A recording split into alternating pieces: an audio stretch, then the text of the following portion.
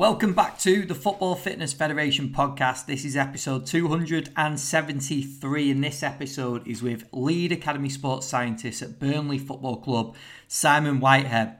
Simon comes on, and as always, we discuss his background and his career.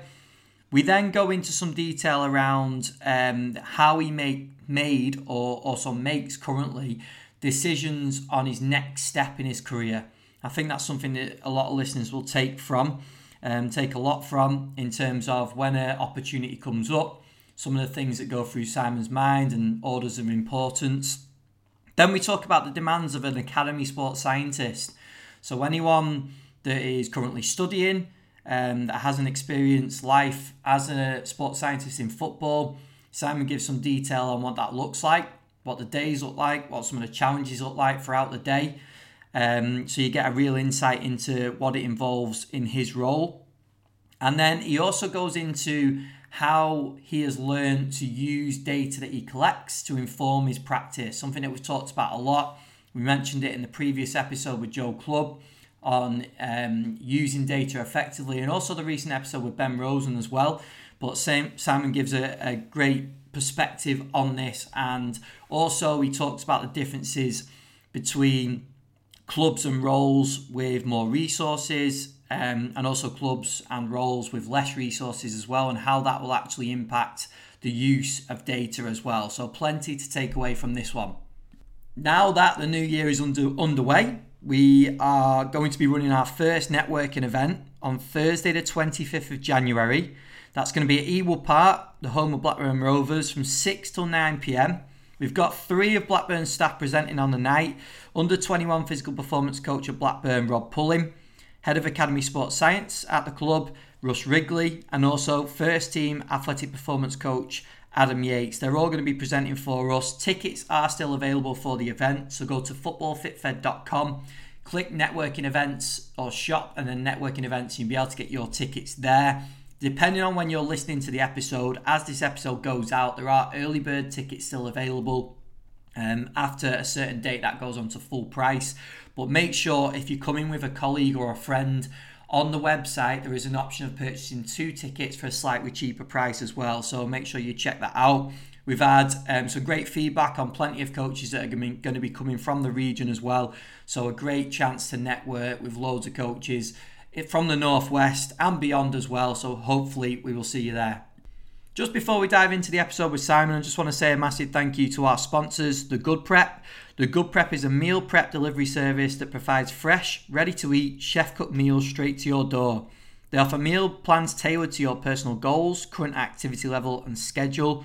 The Good Prep works closely with elite-level athletes and corporates to develop meal solutions that meet the ever-changing demands of performance and training.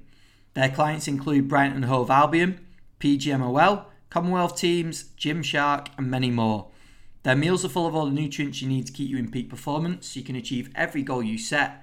Plus, you can reclaim your time, eat better, move more, and reduce food waste too. Their meal plans are designed to guide you through your journey to a healthier you. Take the guesswork out of healthy eating and discover the power of nutrition at thegoodprep.com. And make sure you use the code FFF15 for 15% off your first order. Also, a huge thank you to Hytro. This podcast is brought to you by Hytro, the #1 BFR brand in pro sport, helping teams and athletes improve performance and recover faster with their blood flow restriction wearables. Built for sport and proven by science. Check out hytro.com to find out more. Also, a huge thank you to Rezzle, doing some incredible work in the world of VR. So make sure you go and check them out at Rezzle over on socials. And let's get into episode 273 with the lead academy sports scientist at Burnley, Simon Whitehead. Rezzle is the world's #1 virtual reality sports trainer. Whatever your team, your sport, your ability, improve your game and train like a pro. Rezzle. Reactions, performance, accuracy, stamina, resilience. Train at home in the Rezzle Sports and Fitness VR training arena. Search Rezzle, Rezzil. Harder, stronger, smarter. The world's #1 virtual reality sports trainer. Available now on MetaQuest. Welcome back to the Football Fitness Federation podcast. This is episode 273. I'm delighted to welcome onto the podcast today Simon Whitehead. Si, how are we doing? Really well, mate. Yourself I'm very good, thank you, mate. Very good. Happy New Year. and you. I think this is probably a long time coming. It was probably something that was planted the seed in 2023, wasn't it? But yeah, I'm glad to be on, and yeah, really looking forward to it, mate. Well, I did invite co-host Jordan Tyrer on because I know you know Jordan well.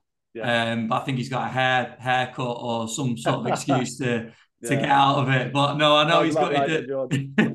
I know he's got it. He's missing this one because it would have been a good chance to catch up. But we'll hopefully do another one in the coming few months as well. But Si, just kick us off, mate. People will see on video where you're at currently if they're Yeah, checking that out. But do you want to just take us back through your career? Give us a little insight into what you've done. no, absolutely. I think for me, it's come full circle because I'm really, really passionate about what I do, and I think I knew that from an early age. So from that perspective, I was quite lucky in terms of I knew what I wanted to do and where I wanted to go with it. So, like most people within the industry, came out of sixth form, college, and studied sport and exercise science.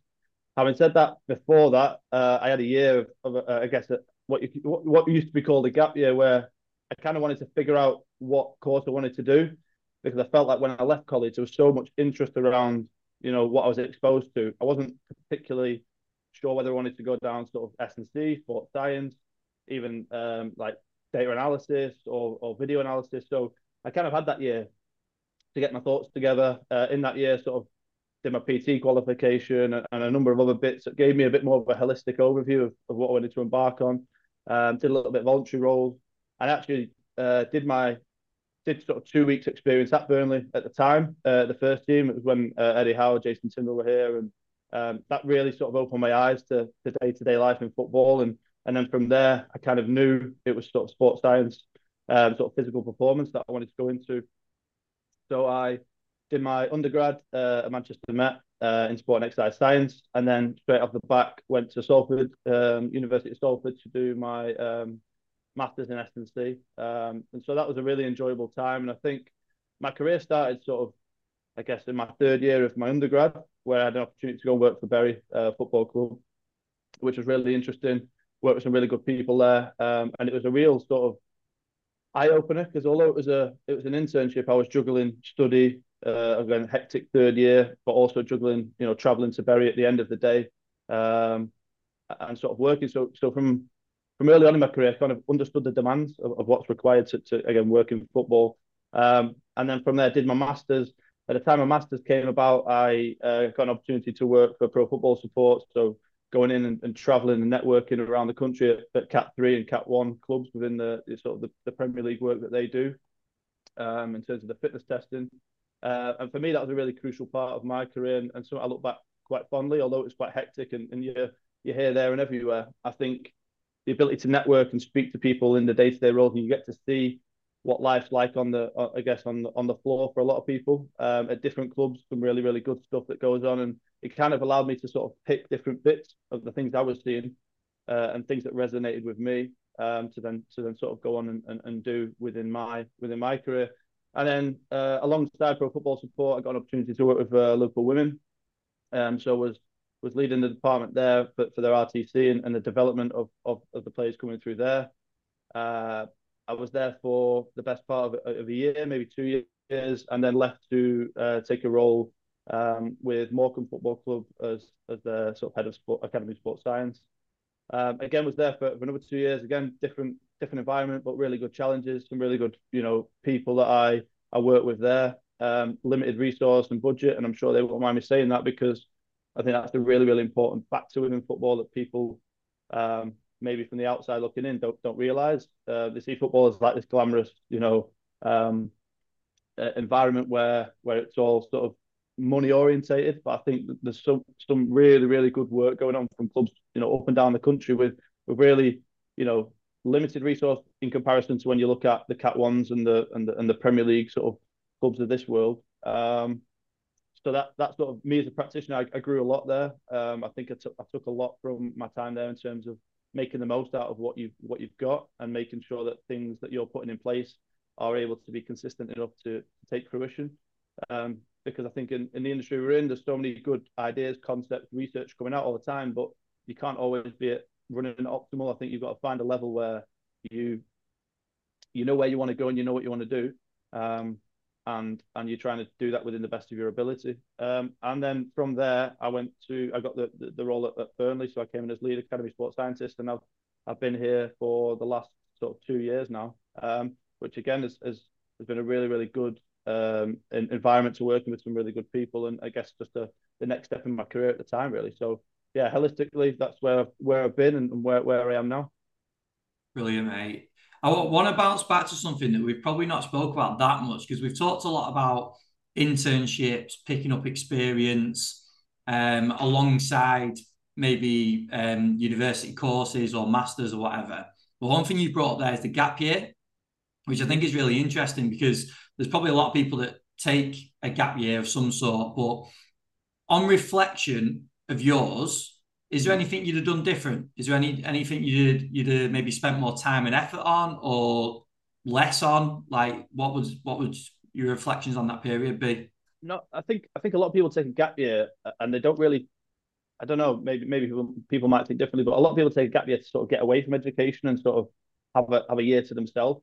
Whereas I was always in the mindset of, right, my career is going to last a long time, and I want to make sure that I know what I want to do, and I don't jump into anything with 2 feet that I'm not too sure about, and that I then later sort of changed my mind or wasn't quite the right fit.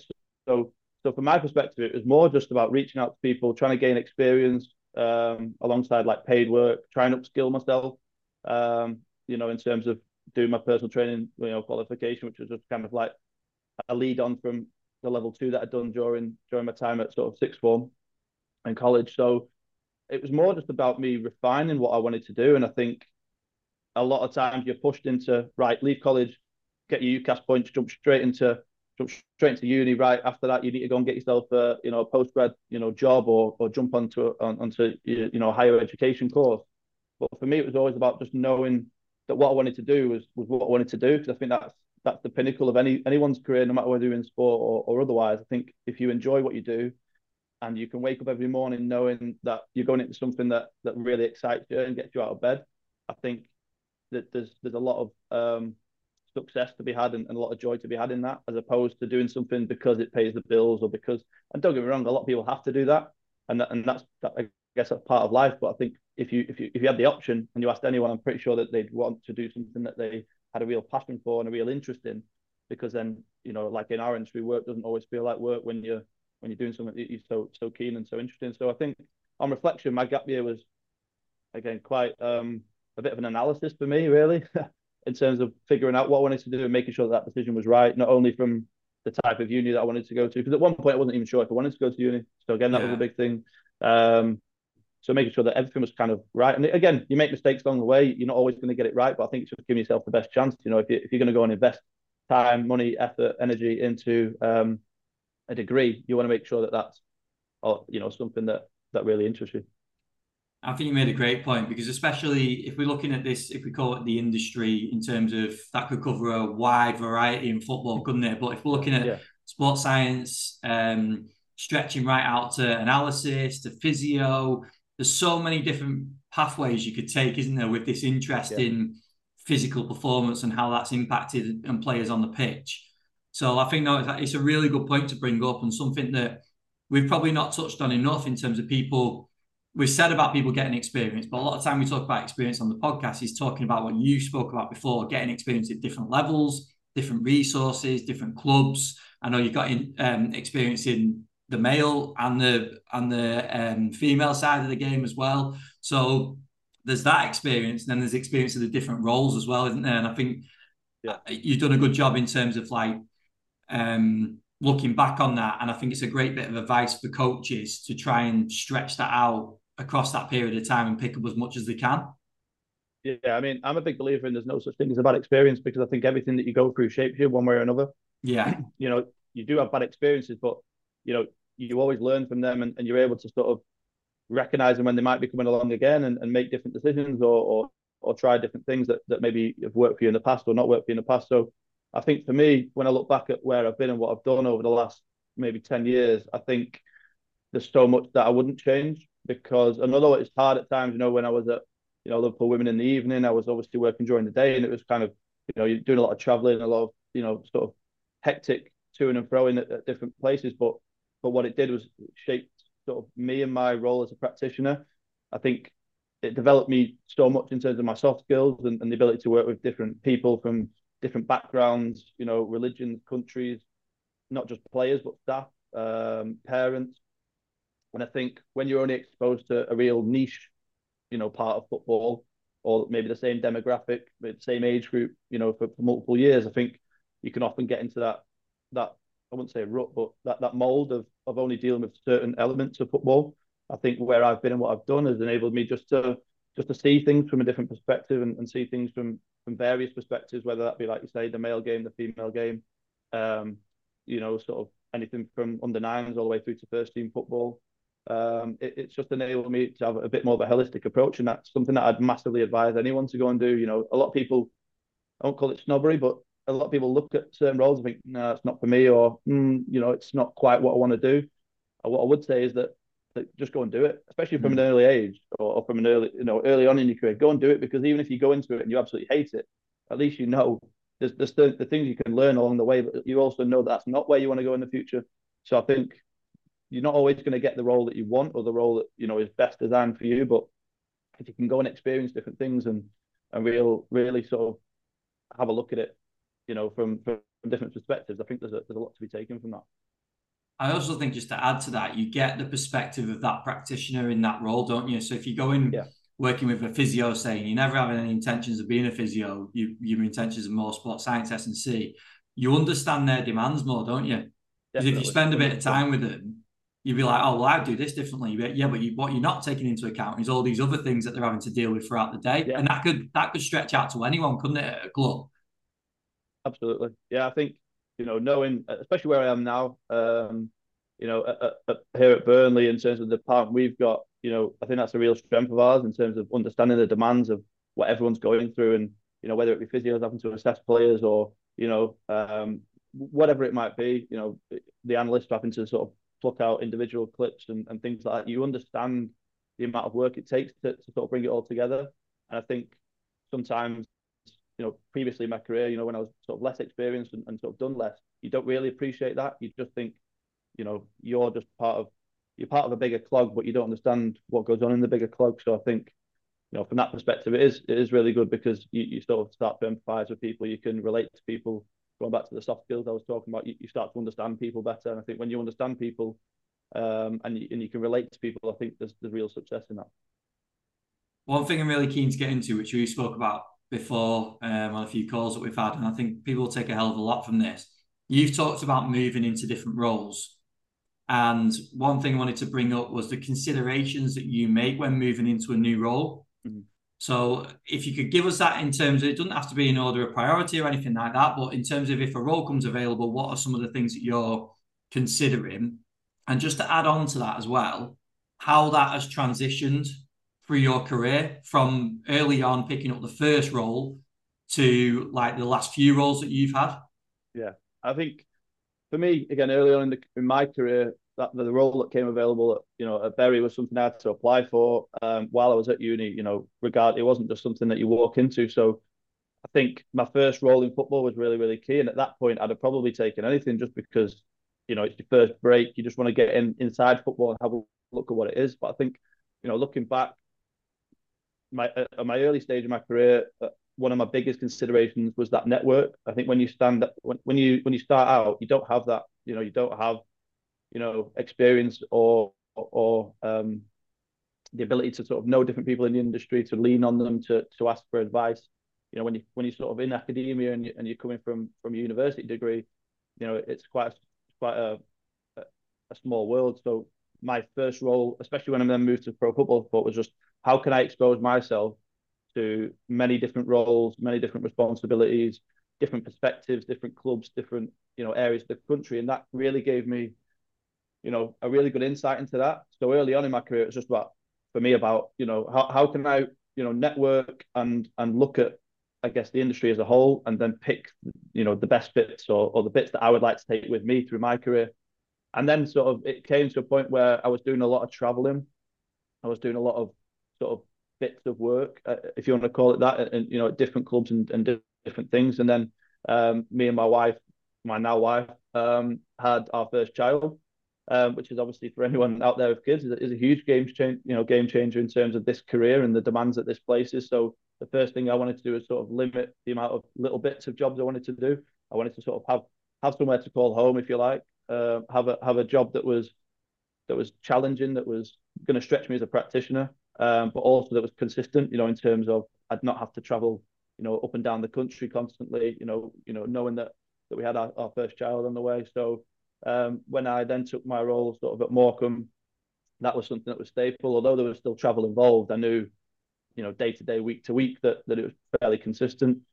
And then from there, having a family, and the demands that it places on you at home was just about what's next for me in my career. So then it was just about my development. Then it was about developing me as a practitioner from what I'd done, where I was at in my personal life, and then trying to find a role that's still going to stretch me. Because I don't think there's ever a role that won't stretch you, but I do think there's like a process that you might want to go through in terms of to enjoy the journey of where you want to go. I think if you go from the bottom right to the top, I think there's a lot to be missed. Not that happens very often, but I think just enjoying that journey and that sort of step by step process of maybe increasing the demands or increasing the amount of responsibility you've got within your role is huge. Then obviously when the job at Burnley came available, it was just, for me, it's about going from, at the time, a Cat 3 club to a Cat 1, which is obviously a jump for me. It was a jump in terms of responsibility, because it was going from, I guess, leading the department at Morecambe, and leading the department in terms of with limited resource and all the rest of it, and trying to best get out what we wanted from a sports science perspective there, to then applying and using that, but maybe in a more concentrated capacity here. So primarily I was working with the youth team at the time, the 18s, and just drawing all them experiences from my previous roles to be able to then be the best version of me in that role. And I think so as I've gone through my career, the priorities in terms of the roles have changed. But there's always a common theme, I think, in terms of you wanting to develop yourself as a practitioner and develop yourself as a person to then be the best version of the practitioner that you want to be. So yeah, I think from that perspective, that's sort of my, I guess, sort of journey or mindset when I was looking for various roles. No, I love that. I think that's a great insight into it. And before I say this, I want to highlight the fact that I realise that football is continuously chaotic and it's an environment that changes all the time. You have to be adaptable. We've talked about this a lot. Yeah, But speaking to a lot of people and speaking to yourself as well, I kind of see that with careers, they can start super chaotic in terms of the amount of roles that you just take. Like you said about yeah, the Berry opportunity, you take an opportunity, you then take the next opportunity, and then you work out how that stacks in with that first one. Then you take the third one, and yeah, then gradually you get into a position like you're in now, and like I know you had at Morecambe as well, that is more settled in terms of where you're going at the right time. I understand there's still a lot going on, isn't there? yeah, But that seems to be the way, the pathway for a lot of people, isn't it? That you yeah, take on as much as possible. And any younger coaches listening, I think this is still great advice. Take on yeah. as much as you can, soak up as much in those early years, which then leads into these different opportunities. And I thought you highlighted that and summarized it really nicely. And I think that's essentially what a lot of coaches' journeys they're similar, aren't they, in that regard? 100%. Yeah, I agree. I think, at the time, you don't really think too much about the opportunities that you get put in front of you, because you'll take them all. Yeah. Everyone's different in terms of the personal life, but when you're at uni and you just come out of uni, you don't really have too much going on, do you? It's No. you're time free. You're full of energy. You're full of desire to want to go and experience, life in whatever you've trained to go and do. So from that perspective, you don't really think about, well, hang on a minute, that means me working 15-hour days, or that means that I'm not going to have any weekend. You don't think about that, because you just wanted to succeed in the role and you wanted to learn, as you go. And then I think as you transition, like you said, to maybe where I am now, of course, my priority is my career in terms of where I want to go and what I want to do on a daily basis. But there's so much more to me as an individual now than maybe, like you say, 8, 10 years ago. Whereas now it's, I do have a family at home. I do want to, be able to juggle my time, optimally to be able to spend as much time as I can with them. My son's nearly, 5 now, so he's getting to a stage where he's getting into football and things like that. And you want to be around for those experiences as well. Whereas previously it's always like before kids and getting a house and everything else was, I'm time free, I'm ready to rumble. I've just come out of uni, like let's go. And I think having that mindset, if you can juggle multiple things from an early age, it just means that you're refining your ability to manage time, manage workload, speak to different people. I just think there's no harm in that. That ability to really home in on what you want to do, and then as you go, like you say, you just figure it out, don't you? You just kind of think, well, this is getting a bit much now, so I'll drop that, but I've got an opportunity over there which I'll maybe invest more time in, and you just kind of, everyone's path's different, like I said, but I think you find just your own way of progressing through your career, really. And I think if you work hard enough and you do the right things and you're committed to what you want to do, I think although it's a very difficult industry to, I guess, to get into first and foremost, but then to also, I guess, progress in, I think the opportunities are there for people that are willing to do the work. Just on reflection, some of the content we posted on our online community at the back end of 2023 was probably some of the most well received presentations and webinars that we've posted so far. So you need to go and check them out. You can sign up to a free 30-day trial to go and check out all these presentations and webinars. We uploaded a webinar by Ben Rosenblatt on secrets of high performers, so that's available, as well as a webinar by Sam Borim, who's head of sports science at Doncaster Rovers. And then both of the presentations from our event down at Battersea FSCR, which was a great evening. We had Sam Peeps present on isometrics, as well as Sam Portland presenting on developing speed. So they are available. You can also check out previews on our YouTube page as well. But I urge you to go and watch them because there's been some great feedback on those presentations, an unbelievable amount to learn.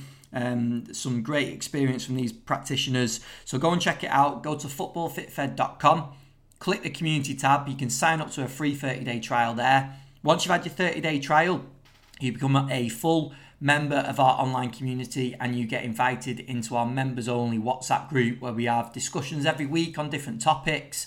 This week has been around programming after a busy period. So like we've had the Christmas period in the UK where there's a lot of fixtures. We're now talking about how we program after that period, whether we give players rest, what the gym programming looks like going into the new year. So there's always great discussions going on. There's job opportunities that pop up in there as well. So go and check it out, footballfitfed.com, click the community tab and sign yourself up there. Here's part 2 of the podcast with Simon Whitehead. I wanted to move on to kind of what you mentioned there in terms of a real insight into your day-to-day, the demands on you. So what does that look like for you? Can you summarize that and then we might jump into a bit more detail? Yeah, so I essentially lead the sports science department here from under 9s through to the 21s. So my day-to-day role is primarily with the under 21s, which for anyone out there within football working with under 21s, I sympathise with you because it's probably the most chaotic, I guess, age group because there's so many moving parts. We've got lads who are on loan, lads up with the first team, 18s training up with us, and there's so many moving parts. So my day to day, I guess, is to organise first and foremost, the day itself. So what time are the lads doing what different bits, whether it's pre-ab training, lunch analysis, so almost doing the scheduling. The lads know what they're doing on a day-to-day basis. It'll be to arrange a session with the coaches, so planning out what we want to get out of the day in relation to where we are within our sort of microcycle. And then on that, so I'd look after all the periodization for the PDP. So looking, again, very much reflecting the model that the first team used, which was a transition we had to make, obviously, when the manager came in. But I think it's obviously been a positive one, and it was something that, I guess, the model we're using now is something that wasn't here in the past. So it's something that everyone's had to adapt to. I think, again, things like that happen within your career, I think is really crucial because, again, you just got to learn on the job. But, it's not always going to be a certain way forever. There's going to be a point where it changes. Even if you don't change clubs, the club will change. So I'll do all the periodization in terms of scheduling that for the PDP. Obviously, then the delivery element, so delivering, pre-ab activation, individual elements, warm up on pitch, physical development and prep. Then manage obviously all the data live on the pitch for training, and then obviously downloading of the data and reporting on that, which is something that I think we've refined over time to best, I guess, best use. I think because data is obviously a big hot topic. It's a big subject, but I think being able to use what you have available is obviously crucial. So yeah, I guess a lot of different roles and moving parts, but essentially just overseeing the physical development of all the players here, but primarily within the PDP. We've got Will Carlos, who's our head of sports science and medical, who obviously oversees the academy as a whole, but in terms of the day-to-day running of the PDP and some of the YDP, that sort of falls on my shoulders to run, schedule, organise in line with the periodization model that we have here at the club. What would you say your schedule's like in terms of the days you're in? I know this changes a lot. Yeah, Times you get into the training ground, times you're leaving. I know again that can change, but how would you summarize that? yeah, like I say, it's really varied. I think the under-21 schedule is like no other because you well, I say like no other. It's really close to first team football just because you could be playing on a Friday, Tuesday, Saturday. You could be playing on various days. Whereas I think the under 18s, around the country have a pretty regimented schedule in that they'll play every Saturday. They may have a midweek game on a Tuesday, but in terms of our schedule, it could literally look different every single week. So I think it's really important here that in clubs I've been at in the past, the 21s will just have to follow the first team schedule. Like that's just the way it is because if the first team need players or they need to do whatever, then the first team have got the lads on hand. But I, I feel like it's obviously it's not open to discussion, but I think at some point you have to do what's right for the players as well, in terms of giving them some form of stability. Just because as you can imagine, for people out there, if you as a player are you're being dictated to, essentially you're being told when you need to be and you're being told when you need to be off. When you've got games, etc. And I think just to get what we try and do is where possible try and get them a Wednesday off, just so that which isn't always possible by any means, but if we can just sort of try and align that and regiment that, then at least in the players' heads they know, okay, well I've got that day to myself, or I've got that day to myself. So we try and give the lads the schedules in advance as well, which I think is big, and we've had loads of sort of positive feedback from the players and 21s I'm talking about here. Just so that they've got an overview because they've got their own lives as well. Do you know what I mean? It's not a case of they're just the slave to the club. It's like they are people, they're human beings at the end of the day, like anyone else. Though I think them having an understanding of what the schedule looks like, when we're in, when we're off, I think you're going to get more sort of buy-in and more out of them as well. So I mean, typically, we'll be in five, mostly those 6 days a week, in terms of the players. And then within that, we as staff arrive sort of I get in for about 7:45 in the morning. We'll have meetings and that in the morning, then we'll train, double gym in the afternoon, or analysis or other individual elements. And then I'll probably get away from here at 5, 6 o'clock, something like that most days. But I think within the department we've got, what we've tried to do is try and eliminate that you're in work and you'll just leave, first in, last out sort of mentality, because what we want to do is just condense the amount of work people are doing to really get the quality out of what they're doing. So if we've got staff that are primarily working with the younger age groups in an evening, they might not come in on a certain day, maybe to lunchtime, just so that they, as a human being away from the club, have got time to maybe go and do stuff with the family or take the kids to school in the morning and then turn up to work, and still going to be working 9-10 hour day. Mm-hmm. It just means that it's not coming in work for the sake of coming into work. So just trying to strike that balance as well, I think has been a good thing here, in terms of recognizing where we could just basically be more efficient, with staff, and just not having everyone in the building just for the sake of it. If people have got things to do, by all means, yeah, come in and crack on. But if you're someone that maybe might just primarily work with YDP or FP, foundation phase, then there's not really any need for you to be in at 8 in the morning unless there was a big meeting or something that you really had to be in for. So again, I think that way you get more energy, more output from the staff that are in the building, and ultimately then that rubs off on the players. So yeah. No, I think it's a great breakdown. I think it's one of those things, isn't it? And I suppose there's a fine line between everything we've talked about before with coaches a bit younger in their careers in terms of just picking up experiences and essentially putting time into it to what you just spoke about there. And it's great to hear a club like that doing that, where they're saying that productivity is the main thing. And it's not a case of being first in, last out. And I think that's a great way to go. And I suppose there's again this sort of transition, isn't there, for practitioners that when you are younger, you probably do need to be seen around the place a lot. And I know a lot of people spoke about that on the podcast that they were at clubs, they were in internship roles, and they were spending extra time at the club, Yeah, which I think is important. But when you're in a job like or a position like yours or many others, I think it is important to be productive, isn't it? Once you're there, rather than yeah, just being there for the sake of it. no, 100%. I think, like I say, I think that's something that's evolved. I think, if I look back, you know, in the years gone by, I think it is just everyone turns into work at the same time, and then everyone sort of like leaves when the day's done. But if Yeah, you break down like the amount of work that people are actually doing in that time, if you're not planning or delivering, there are going to be gaps in the day where you could be doing stuff, and if you were to work around the clock, then eventually, like anything, it's going to get too much. You're not going to be able to give as much as you should be able to do. So I think just managing that and refining that is obviously a big thing, and I think we will see, I think, in the future, potentially, those type of roles where it is more, being when you have to be in, and you can maybe work from home or do your planning away from the club, just to allow people that balance, I think. And I think that's something that's really, really important. I know when we were messaging the other morning, you were getting a gym session in at ridiculous o'clock in the morning. So you obviously Yeah. do a bit of training before you get into it. Is that right? Yeah.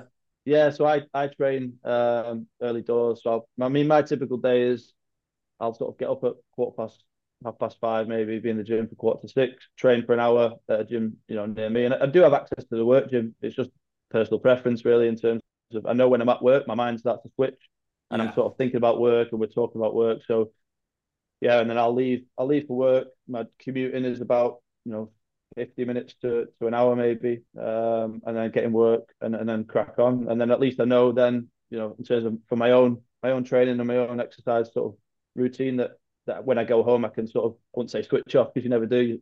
Your phone's sort of always pinging about talking about training the next day, or the game that might be coming up, so it doesn't necessarily stop. But I know I don't need to then park my bags at home and then go back out to the gym. Or I think that's, just finding the right balance for you outside of work as well. That sort of that routine works for me, and for others they'll have different routines. But I think it's, I am someone that does like my routine, and I think that helps me within my day-to-day role as well, because I know, in terms of my schedule, it's pretty consistent, and I know where my windows are to do, certain elements of my role, and when I've got certain bits of time for myself. I suppose it's a point of like controlling the controllables, isn't it? That you know that your day, once you're in there, could be Yeah, hectic, yeah, demanding in terms of pulling you from left, right, like all over the place essentially. But you're taking charge of your health, your fitness, and also I'm guessing when you get home as well, family time, all that yeah, sort of stuff as well. So I think that's really important and a great bit of advice for people that the times that you can control, you need yeah. to take back that control, don't you? No, definitely. I think, like you said, I think you hit the nail on the head there, Ben, when you said, I could get into work, and, there could be all sorts going on for that window I'm in work. But when I'm not in that window at work, I know that that's time that I can control to a degree. So I know that, I can get my gym session in the morning. I can, go home, cook tea, spend time with the kids, my wife, or go and get out with them, even if it is slightly later on. But I know that that's there for me. I think going back to talk about that work-life balance, and that being in first in, last out, I don't think you're the best version of yourself if you're being sort of controlled by your day. I think if you can control your day to a degree, and again, it does require bits of discipline. You know, getting up in the morning. Do I want to get up in the morning? Some mornings, that early, probably not. But you do it Yeah. because I think that discipline is really, really important. And I think if you're talking to players um, and aspiring athletes about discipline and about consistency, and things like that, I think for them to understand that you also practice that maybe in a slightly different way to them, is really, really important, because again, it gives you sort of common ground to relate to as well. 100%. I fully agree with that. I want to just pick up on something else you mentioned before around data. It's something we spoke about a lot and I know it's something you do in your role as well. In Mhm. terms of obviously we collect data, we present data back, we analyze it, but in the other side of it, in terms of how it informs practice, what have been some of the lessons that you've taken over the last few seasons and also the roles of really making it impactful for the work that you do? Yeah, so I think data's a really interesting subject because it can tell you so much.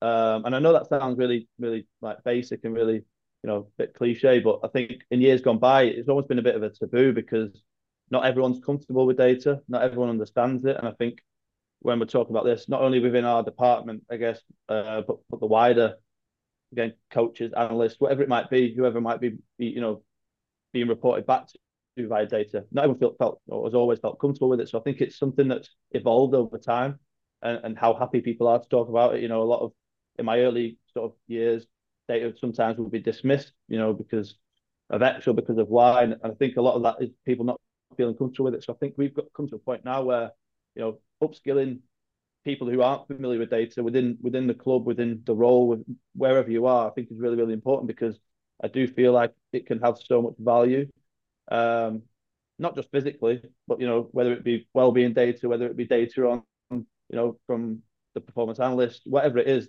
I think data should be used, first and foremost to try and understand, where you are, where you want to go, and inform decisions. But again, like anything, it has to be contextual. So that's where coach's eye comes in, and experience. And I think where data's going, it's quite scary because it's taking off sort of fast, and from where it was 10 years ago to where it is now to where it might be in another 10 years, who knows? But I think there's real value to using the data, and I think for a long time, you know, and again, sometimes it comes down to resource. I think every club you speak to, or you've been at, will collect data in some form or in some capacity. But I think the real key detail is how that's used and how it's implemented within I guess your department, within each age group, within each individual, to really sort of gain the best from them. So in terms of the way I've seen it be used in the past to how I use it now, yeah, it's probably very, very different. But I think the processes that you have to put in place to be able to best use the data is also something that is probably overlooked. It doesn't just happen that you collect data and start to report on it really, really well. I think you have to find what you want to report on, how you want to relay that, whether it's in number form, in graph form, in visual form, however that is. What metrics you want to look at? Are there any that so for example, we would report our game data to the coaches in with just sort of like key metrics, whereas in-house, sort of within our department, we have each player a player profile, which will give both absolute and relative data. So if we're looking at rehabs, we can sort of get into the nitty gritty of how this player is relative to themselves, as opposed to it just being a blanket approach in terms of, especially when we're looking at, I don't know, zone 5 and 6 act cells and D cells, we're now able to sort of contextualize them within our department. So again, as a coach, you're probably not going to be you might be interested, but it's not really a necessity, or it's not real a need for them to understand that data. But if we're looking at it within our department, I think we're quite we're quite good at relaying it in different ways to different people. But I think that only happens when you sort of know as a club or as a philosophy what you want to look at and what you want to dive into, and then it's just about how you layer that to different people. And I think we've had more buy-in. I think over the time that I've been using data, I think you get more buy-in by tweaking data for who's looking at it. As opposed to just going, here's the report, everyone look at that. Some people are going to be like, you've lost me already. Some people are going to be like, oh, that's interesting. People are going to have certain questions on certain metrics. I mean, I'm just talking GPS here, but again, we report on the lads' S&C programs in terms of how they're progressing with their loads and where they're at. Readiness testing, so strength diagnostics that they'll do on a weekly basis just to see where they're at. Things like well-being data. There's a whole host of data that we collect, but I think we're really getting into the nitty-gritty of how we use it now. And again, like I said, using it for different people. So how we report to the players may be different to how we report within a sports science and medical meeting. And I think that's how you best use it, because then you're catering the data to the people who are actually intrigued and looking at it, firsthand. A bit of advice from you, because I know the roles that you've mentioned that you've been in. If Mm. if someone's listening now and they're in a club that hasn't got the resources. It might be them by themselves, one man band sort of thing, and they are wanting to utilize the data. What's your advice for them on being really impactful with what they do collect and making sure they're collecting the right things, spending all that valuable time on the right area, compared to someone that is in a position that has got a bit more resource in terms of Yeah, maybe a few more staff members free, financial budgets, things like that? yeah. I think this is going to sound really basic, and it probably isn't the glamorous answer people are maybe thinking about. But I think whatever you're going to collect or whatever you're going to report on, I think it comes down to it has to be valid, it has to be reliable, because I think without those two things, what will the data even mean? So I think if you can nail those two things, so if it is a questionnaire, if it is a whatever access you have, do a bit of digging, do a bit of reading, and come up with the things that are valid and reliable, and then from there, I think it's about consistency.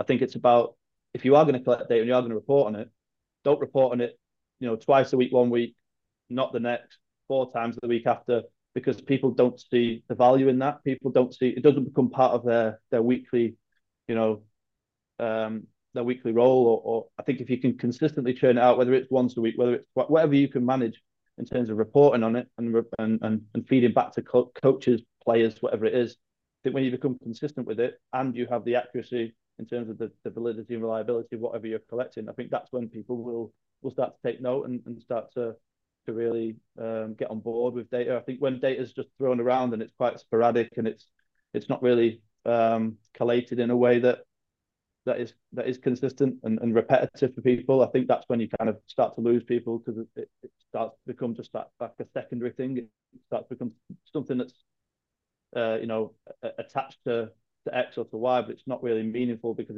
I see it one week, but I don't see it the next. And I think whatever you're going to collect, yeah, for me, it's just about being consistent with, but making sure that what you're collecting is what you're collecting, essentially.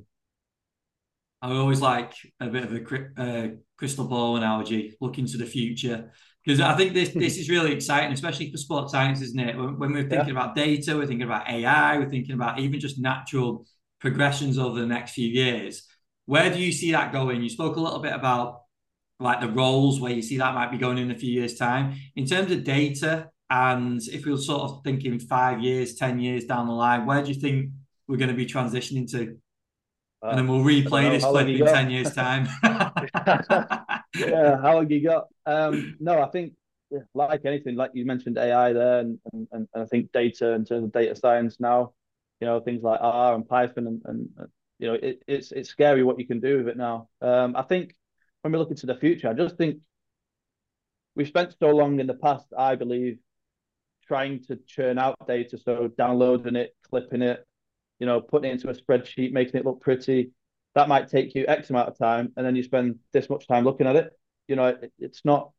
I think what we have to do is if we're using data, we want to be essentially want to be looking at the data and making decisions on the data. So I think the less time you can spend collecting it, clipping it, downloading it, all the things that are a bit monotonous, but you have to do that you have to go through to get the data.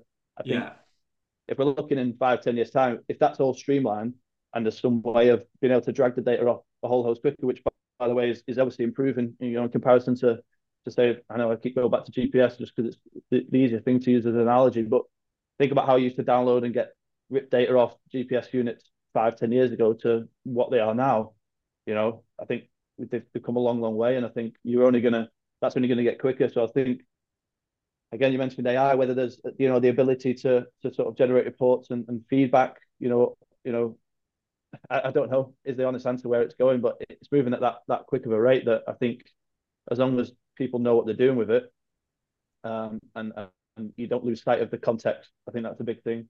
I think data can look one way on a piece of paper, but if you're talking about match reports and you're looking at match based data, if you weren't at the game, you'd probably have a very different opinion or visual versus if you were at the game and you saw the context of it. Or I don't think you're ever going to lose that need for a coach's eye or for context behind what you're reporting on. I think the data is great, and it is going to go, I think, a long way in the future. But I think you're always going to have that element of a coach's eye and the ability to give some form of feedback on what the data actually is and how it looks, and I guess how you came to those numbers. I think is Yeah. an important point. Yeah, I think that's speeding up the whole process and giving you more time focusing on what you actually on the impactful side of it is Yeah, really important. And essentially, with my limited understanding, I think that's the way. You're right. Like even within a few years, I think that's probably going to be the case, isn't it? So no, it's yeah. exciting. So that was class. I think we covered some really good stuff there, and thank you for opening up on everything career wise and everything in terms of what you do in your role now. I think a lot of people take a lot from that. Um, just in terms of if people want to reach out, if they've got questions, where would you direct them? Probably Twitter or LinkedIn. So my Twitter is at st whitehead, I think, or again, just search me on LinkedIn. And again, this is something I'm massively passionate about. So if anyone does have questions, wants to reach out, however big or small it is, I'm always looking to reach out to people and network because I think it's it's a real strength of the industry we're in. I think if you look at other industries and maybe it isn't as important, but for me, the ability to just reach out and ask a question and not be afraid to not know all the answers because I for one definitely don't. And so I think the ability to reach out to people and network and just ask questions, I think is a real blessing that we have within the industry. So yeah, feel free to reach out anytime. Brilliant, mate. Well, thanks a lot for your time. No problem. Great to catch up, Ben. Big thanks to Simon for coming on the podcast. Make sure you go and connect with him over on, I still can't say X, but I'm going to have to say it, X or Twitter, ST Whitehead. Go and give him a search and a follow over on Twitter and also on LinkedIn as well.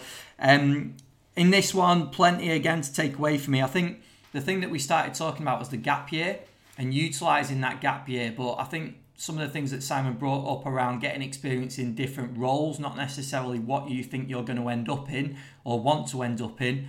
I think that was a great bit of advice.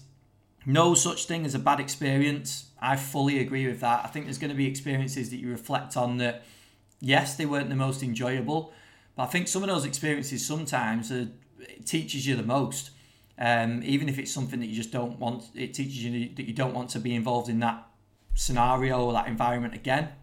I think there's a lot to be taken from that. If you stay within your comfort zone, within your bubble, then you're not going to get exposed to that. So I think that was a great bit of advice. The importance of building a network. Simon mentioned it early on in his career. So in the first few roles, trying to get around other practitioners and having conversations. Obviously, we're going to talk about that because that is a big part of our business and what we do. But it comes up time and time again with our guests and people that we speak to, and especially for young coaches. Build yourself a network of different experiences. Doesn't have to be in football. I don't think it can be in a variety of different sports and roles, but the network, people that you can reach out to in a time of need is really, really important. The changing schedule. So where we talked about, I wanted to give a bit of a day in the life of a lead academy sports scientist, which I think Simon did really well. Like I mentioned on the episode, it synced in really nicely because one of the times I was messaging before the podcast was quite early in the morning, let's just say that, and we were both in the gym. But that just showed that Simon was getting his session in before he started work, taking control of that time that he can. And that's the other lesson for me, is controlling the parts of the day that you can. Obviously, within football, it's chaotic. There's going to be a lot of things going on. There's a lot of plates to keep spinning within all different roles, but there are times of the day where you probably can take more control back, and especially early in the morning before work, probably late at night. They're the key times, and I think it's really important that you take that back and utilise those as well. So I hope you enjoyed the episode as always. Thank you for listening. Everyone that's subscribed, thank you for subscribing. If you're not subscribed, make sure to subscribe. Tap the subscribe on Spotify, YouTube, and also iTunes, because then you get the podcast episode delivered into your inbox every single week. So make sure you check that out. If you've not left us a review, please do so. It's simply a click of the 5 stars on Spotify. Leave us a comment on the YouTube because that always helps. And on the iTunes, if you could click the 5 stars and leave us a short comment, that would be massively helpful. And one last thing before you go, please go and show some love and support to our sponsors, the Good Prep, Hydro and Rezel, all on social media. Go and check them out, doing some amazing work and supporting this podcast, helping us deliver an episode every single week. So again, thank you for listening. I hope 2024 has started well for you, and I'll speak to you again next week for episode 274.